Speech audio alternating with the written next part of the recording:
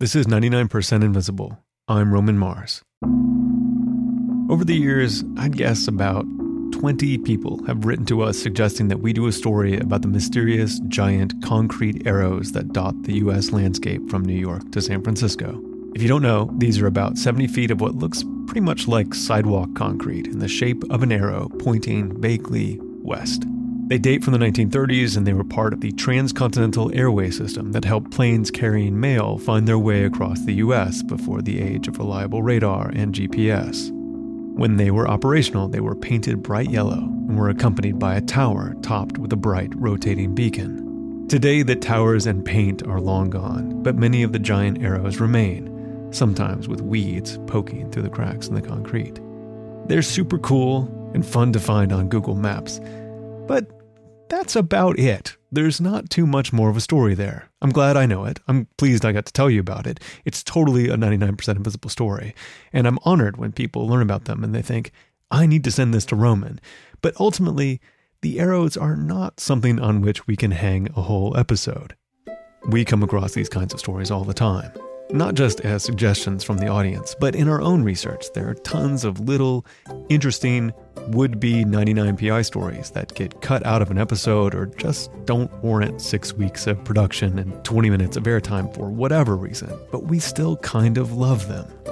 So as a little change of pace, we thought we'd throw them all together in a couple of episodes featuring me interviewing the 99PI crew talking about their favorite mini-stories. That's what we've been calling them. I think you're going to dig it. I certainly had fun talking to everybody. So without further ado, first up is Sam Greenspan.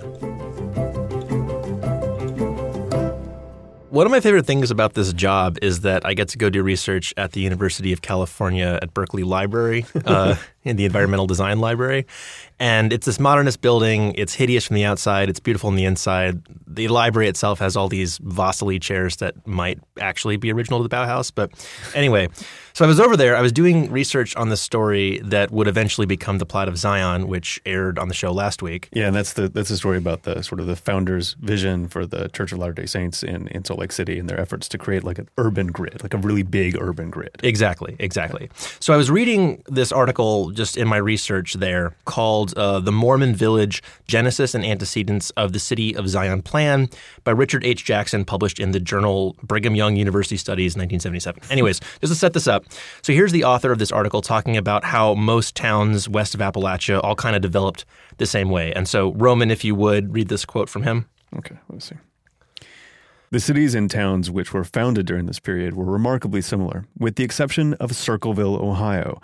Most town plats consisted of a regular grid pattern with straight streets crossing at right angles. I grew up in Newark, Ohio, which is only about 30 miles away from Circleville, Ohio, so I know Circleville. So you've been to Circleville? Well, I don't know if I've been there. Like, it's famous for mounds, like Indian burial mounds. Funny you should mention that because, well, Circleville is also known for something else, or maybe not known for something else, but it has a quite amazing history of urban planning. So what did you find out? Okay, so from that one glib note in this journal article about Mormon villages, I found this other article in the Journal of the Society of Architectural Historians from 1955, this guy named John W. Reps, and they had an article entitled Redevelopment in the 19th Century, The Squaring of Circleville. Squaring of Circleville. Okay. So in 1810, a local power broker in Pickaway County, Ohio, named Daniel Dreisbach, was deputized to establish a new town that would become the county seat. Dreisbach decided on a piece of land that had two Native American earthworks, mounds basically, one in the shape of a square and one in the shape of a circle. In central Ohio, these types of mounds are like really incorporated into the landscape. So like I grew up going to Indian Mound Mall outside of Newark, Ohio. And so they're in Newark, they're in Circleville, they're all around there. So they're a big part of the landscape and the kind of the lore and the mystique of central Ohio. And they really are like in the center of the city. Like there was no regard for them. They just put a city on top of the mound. So Circleville is totally a case of that. Daniel Dreisbach just wanted to plop a city right on top of this Native American mound. But what he did that his contemporaries found so weird was that he used the circular earthwork to build a city with a circular grid. So normally, imagine we're kind of like floating over a city, right? Mm-hmm. You can kind of see, say we're floating over Chicago, right? Big, imagine we're floating over Salt Lake City, right? You have all these rectilinear roads. They're all kind of crossing at right angles. Right. It's just sort of like, a grid like graph paper sort of. Sure. So this looks more like the wheel of a pirate ship. Right.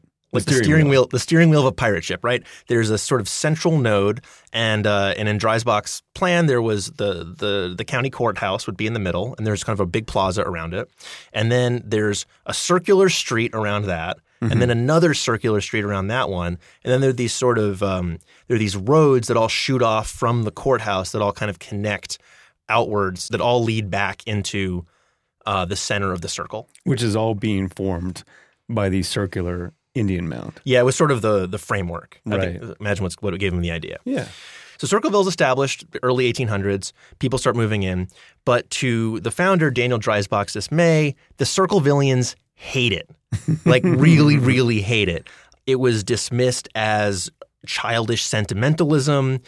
People complained that the round streets made for awkwardly shaped lots, so they had to build their houses kind of in weird ways. Right. So by 1837, about 30 years after the founding of Circleville, the people were so fed up with this circular grid that they appealed to the Ohio State Assembly. They just wanted Circleville to look like the rest of Ohio. They wanted Circleville to be Squaresville. More or less. So they hired a company called the Circleville Squaring Company. That's on the nose. Yeah. I wonder what else they did in town. And so the Circleville Squaring Company was hired to de-circle Circleville.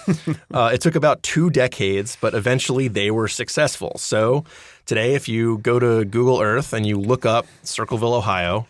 Okay, let's see what we got here. You zoom in. Yeah. Yeah, it just is a grid. It looks like every other boring town in central Ohio. The Circleville Squaring Company was extremely successful. Yeah, they did their job, for sure. Yeah. All that remains are a few rounded buildings. I haven't been there. There's the name of the town itself, which has never been changed. Right. They have not yet called it Squaresville. And the city's municipal seal, which if you look that up. Oh, that's pretty nice. It looks like the original urban plan. Yeah, I believe that's Daniel Dreisbach's original drawing, or at least some kind of reproduction based on Dreisbach's original plan, where you can see the courthouse in the middle and you can kind of see all the radial streets coming off of it. Yeah. Oh, it looks really cool. It's actually a pretty good seal. It reveals some good history. That's so cool. I mean, don't put it on a flag, but it's a good seal. Yeah, I think the flag should just be, the steering wheel of a pirate ship. Yeah, that would work. That would work.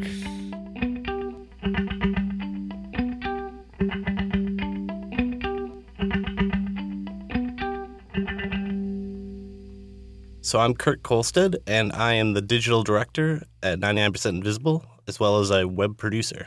What does that mean? Basically, it means I manage content and design on the website. So we produce articles for the website. We also produce companion pieces for every episode that contain additional materials like videos and links and images. So people listening to the episode can go on the website, listen to the episode, but also surf around for additional media. Right. So if you are a listener to 99% Invisible, but you've never been to the website, you are missing out, because there's at least 2 and maybe 3 more stories a week that are on the website that have nothing to do with what is being broadcast on the air. Right. So in a lot of cases, we have an idea for a story, and there's just kind of not enough there for us to make a full episode out of it. It wouldn't be long enough. It wouldn't be in depth enough. Or it's simply too visual. So a lot of cases, if it's something that you absolutely need to see a graphic or an image or a video for the subject matter to make sense, we're going to have to make that into an article instead of an episode. But the topics are really the same. It's built environments. It's, those 99% invisible things you see out in the world that don't know how to make sense of. And so in a lot of cases, these are ideas that have been kicking around in the office for years, and now they've kind of finally found an outlet in the form of a web article. What's one that's like a quintessential or just like really popular one that would be fun to talk about? So the Dutch Reach has been a real hit this year. And I don't think anybody expected that. It's a pretty short piece about a pretty simple fix to a pretty common problem that just resonated with listeners and readers in a way that nobody could have guessed. So what is the Dutch Reach? The Dutch Reach is basically a technique for keeping cyclists, that is, from getting doored. So if you're driving along, you've got a biking lane on your right and parking to the right of that, and you pull over into a parking spot, and you go to open the car door, and a cyclist is coming, you might not see them. Mm-hmm. And that's because, in part, you're opening the door with your left hand, if you're an American driver, and you're just, you look in the rearview mirror, you might not spot them. But there's one simple way to make sure that every time you open that car door, you're looking to see if cyclists are approaching. And that's by reaching over yourself with your other arm to open that door. So let me make sure I have this right. So you pull over, and instead of opening the car door with your left hand, which you'd be sort of inclined to do, you reach over with your right hand, and it causes you to kind of twist and look over your shoulder and really check if there's a cyclist coming. Exactly. And it's a very simple solution. It doesn't have any associated cost. It doesn't take any extra time. It's something any driver could do, and any bicyclist would be grateful that the driver is doing. Mm-hmm. It's a solution we can all relate to. It's something that deals with a problem in the built environment that probably isn't going to be fixed anytime soon in other ways. Right. It would just cost too much and take too much time for cities to overhaul these systems. Of course, in an ideal world, we'd have protected bike lanes. Right. And everything would be perfect. But in the world we live in, this Dutch Reach solution, which comes from Holland, hence the name, it gives drivers a way to do something simple that will help improve safety for everybody involved. That's so cool. And so so like when people saw that, they just shared it like crazy because it was something you could like understand quickly. It was sort of common sense, but it's one of those great, like the perfect sort of story like this is you wouldn't necessarily figure out on your own, but when you see it, it feels like common sense, Exactly. It's the kind of solution that once we, start teaching people to do this in driver's education, it would just become second nature. And we wouldn't even think about it as the Dutch Reach. It would just be the way you open a car door. That's good. Cool. All right. Thanks. All right.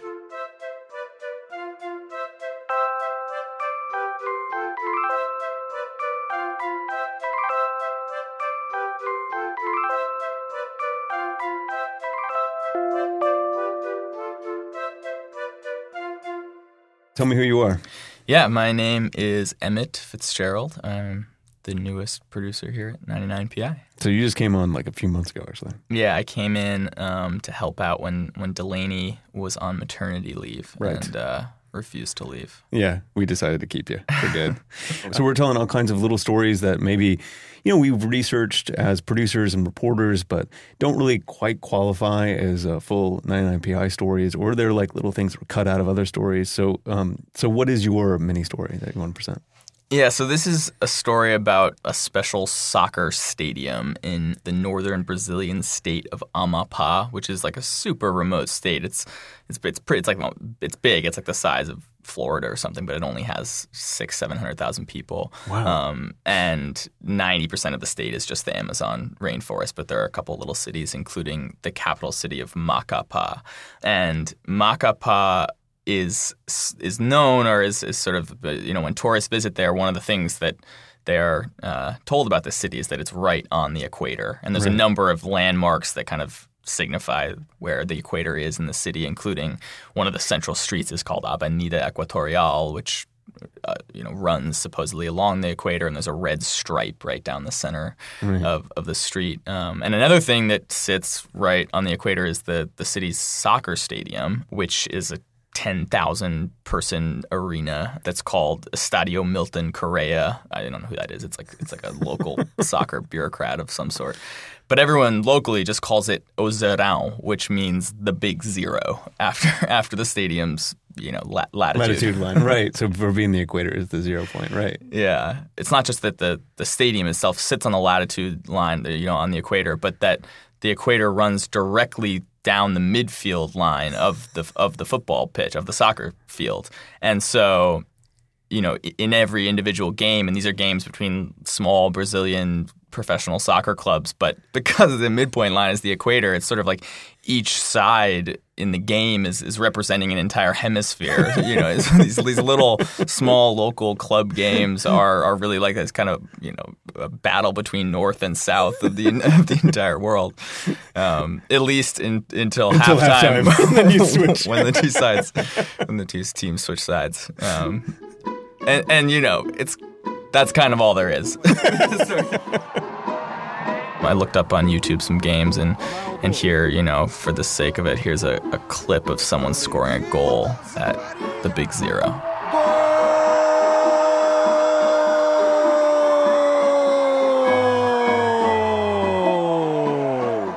Joel! O Santos da Vila Belmiro empata a partida no Zerão em Macapá. Subiu Joel!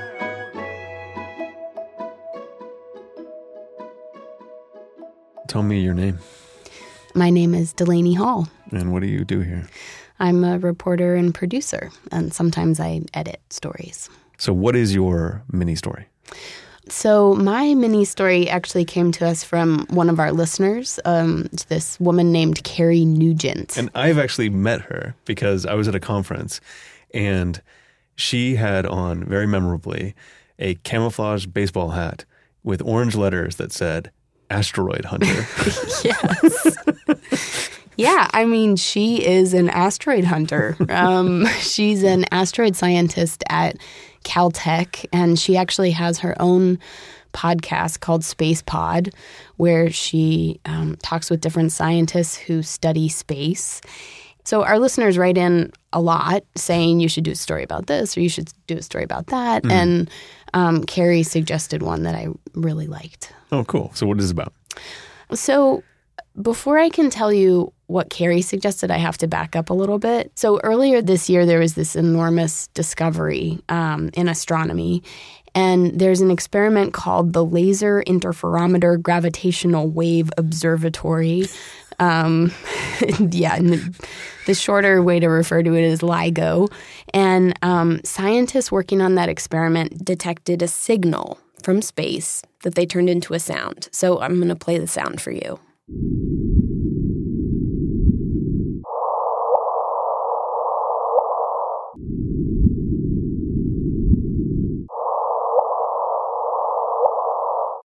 And so am I listening for the one that's going, woot? Like yeah, woot, woot. So what's that sound mean? That sound is the sound of two black holes colliding and unleashing the energy of 1,000,000 trillion suns. And it doesn't actually sound like much, and that's because the black holes collided 1 billion years ago. And so the sound has been traveling through space for all of those years, getting fainter and fainter as it goes. And by the time it actually reached us here on Earth, it was just that little whoop, whoop. But the scientists amazingly heard it. Okay, so why is it so amazing? Because it is the first direct evidence of gravitational waves, which are basically ripples in space-time. And gravitational waves were predicted more than 100 years ago by Einstein in his theory of general relativity.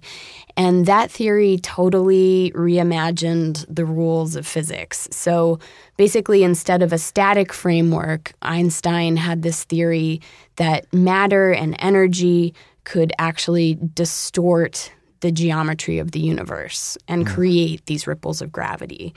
And so he had theorized that gravitational waves exist, but this sound was the first evidence that they're real. And so it basically was evidence that this wild theory that Einstein had that had been mathematically proven, it was like the first physical evidence. Wow, that is amazing. That's super cool. Yeah. It was kind of mind-blowing. And the discovery generated a ton of news, obviously. But as Carrie, our listener, wrote in to point out, there's a design angle. Oh, I'm always in favor of design angles. Yes, design. So what she was interested in and what she said you should really look at is the instrument. The machine that detected the sound is amazing and extremely sensitive. it would have to be sensitive in order to pick up a sound that's been traveling through space and decaying for 1 billion years. Right. So Carrie said you should do a story about this instrument that detected the sound. And why didn't we do that story? Because it's so hard to describe. It's like so much technical detail. I'm probably saying things that are wrong right now, even in a mini story. It's too technically complex and sort of difficult to describe on the radio. I mean, the machine itself is like part of it's in one part of the country and part of it's in another part of the country. It's like these huge antennas and they like stretch and it's just really complicated. But there was this one element to it that I love and that I think we can do justice to right now. Okay, so lay it out for me. What is this element? Yeah. So basically the detectors on this instrument, they had to be totally isolated from the vibrations and noises of the outside world because environmental noise might have interfered with what the scientists were actually trying to hear. Right. So they're trying to hear this tiny, faint sound, and then meanwhile, there's just everyday noise all around them. There's trucks driving by. Right, everything. Yeah. I mean, like, there's people talking rumbles of the earth, wind, everything. You have to eliminate all of that. Yeah, totally. Like a tree might fall over, there might be a thunderstorm. All of that noise can mess with the experiment. Sure. So basically to deal with that, the scientists first of all tried to isolate the detectors. And they put them in giant vacuums to isolate them from all that outside noise. And then on top of that, the experiment employed 2 people who were environmental monitors. So their job was to figure out how environmental sound might interfere with the experiment. And Carrie actually talked to the guy who ran the experiment, Dr. Dave Wrightsey. He's the head of LIGO, and here he is. And they do tests. So they'll put speakers in the vacuum tank, near the vacuum tanks, and you can play your favorite symphony, and then you measure its effect. Yeah, so they played these recordings. They did stuff like play recordings of howling wolves. And they even had a staff member ride away on his Harley to record the effect that the rumbling motor had on the experiment. There's a great entry by the team that was doing the environmental monitoring saying, Bubba rides off in a motorcycle. Bubba's one of our facility managers in Hanford, and he was doing a test for them. And so over time, they generated this huge library of what different kinds of sonic interference might do to the experiment. And so when the genuine signal appeared, they would know that it wasn't just environmental noise. And it wasn't Bubba. That it wasn't Bubba, yeah. Yeah. It's hard to convey, like, how crazy it is that they were able to detect this sound.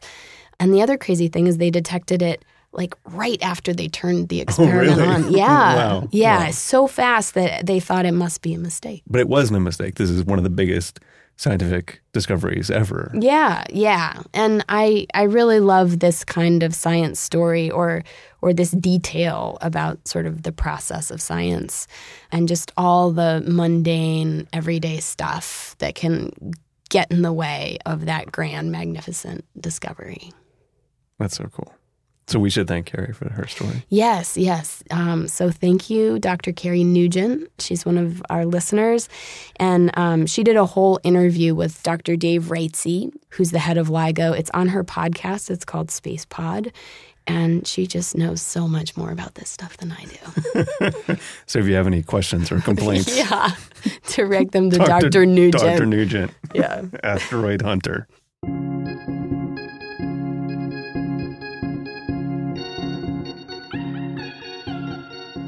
So that was Mini Stories Volume 1 in the final episode of 2016.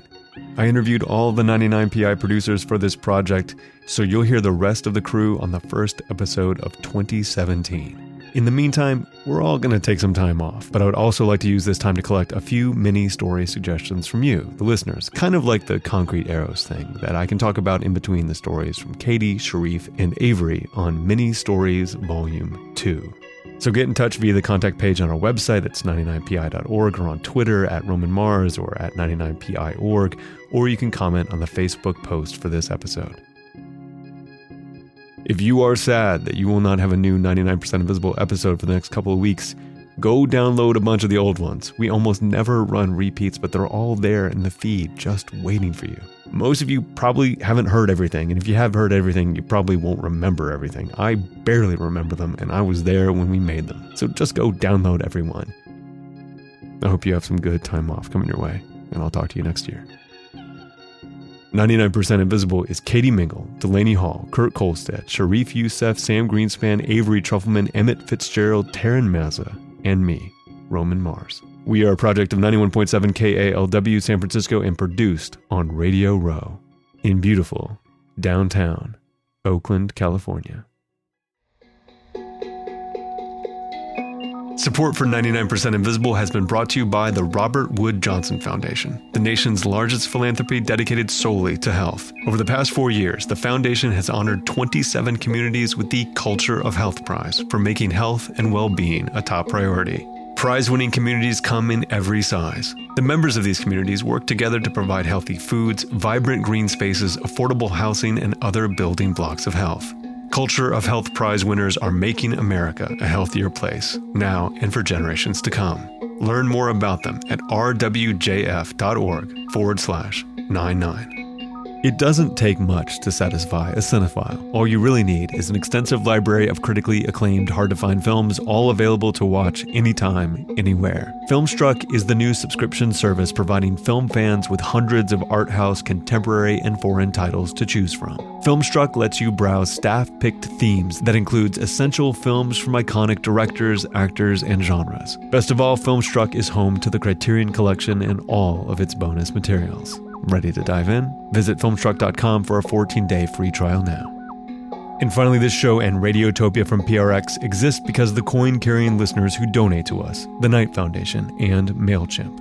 Over 12 million people use MailChimp to connect with their customers, market their products, and grow their businesses every day. MailChimp helped us grow by giving us a great place to tell more stories. This week, Modern Modular Housing by Kate Wagner and Michigan Lefts by Kurt Kolstad, and more. You can subscribe at 99pi.org, but to find out how to send better email, tell your story, and sell more stuff, go to MailChimp.com. So back when I first had my twin boys, Maslow and Carver, huge chunks of my days were spent pushing them around the hills of the East Bay in a giant double stroller, listening to podcasts. So this was in early 2008, and that's when I discovered my first true love in podcasting, The Bugle, audio newspaper for a visual world. It was one of the most popular comedy podcasts in the world, presented by Andy Zaltzman and John Oliver, who at the time was newly at The Daily Show. After it finished its run at the Times Online, it went independent, and I donated my own money to keep it going. It went fallow for a bit, while both John and Andy got busy with other things. And a while ago, I heard from Andy's sister, Radiotopia's own Helen Zaltzman, that Andy was looking to make it his primary focus again. And I'm incredibly excited that it's now part of Radiotopia with Andy and a rotating set of co-hosts, including Wyatt Snack, Nish Kumar, and my favorite, Helen Zaltzman. With everything going on in the world, I'm just really excited that we have a hilarious news satire program with a global perspective that can react to what's going on. So please welcome them to Radiotopia and subscribe to The Bugle. You can find the show and join discussions about the show on Facebook. You can tweet at me at Roman Mars and the show at 99pi.org. We're on Instagram and Tumblr too. But you won't really fully understand this show until you spend some time at 99pi.org. Radiotopia.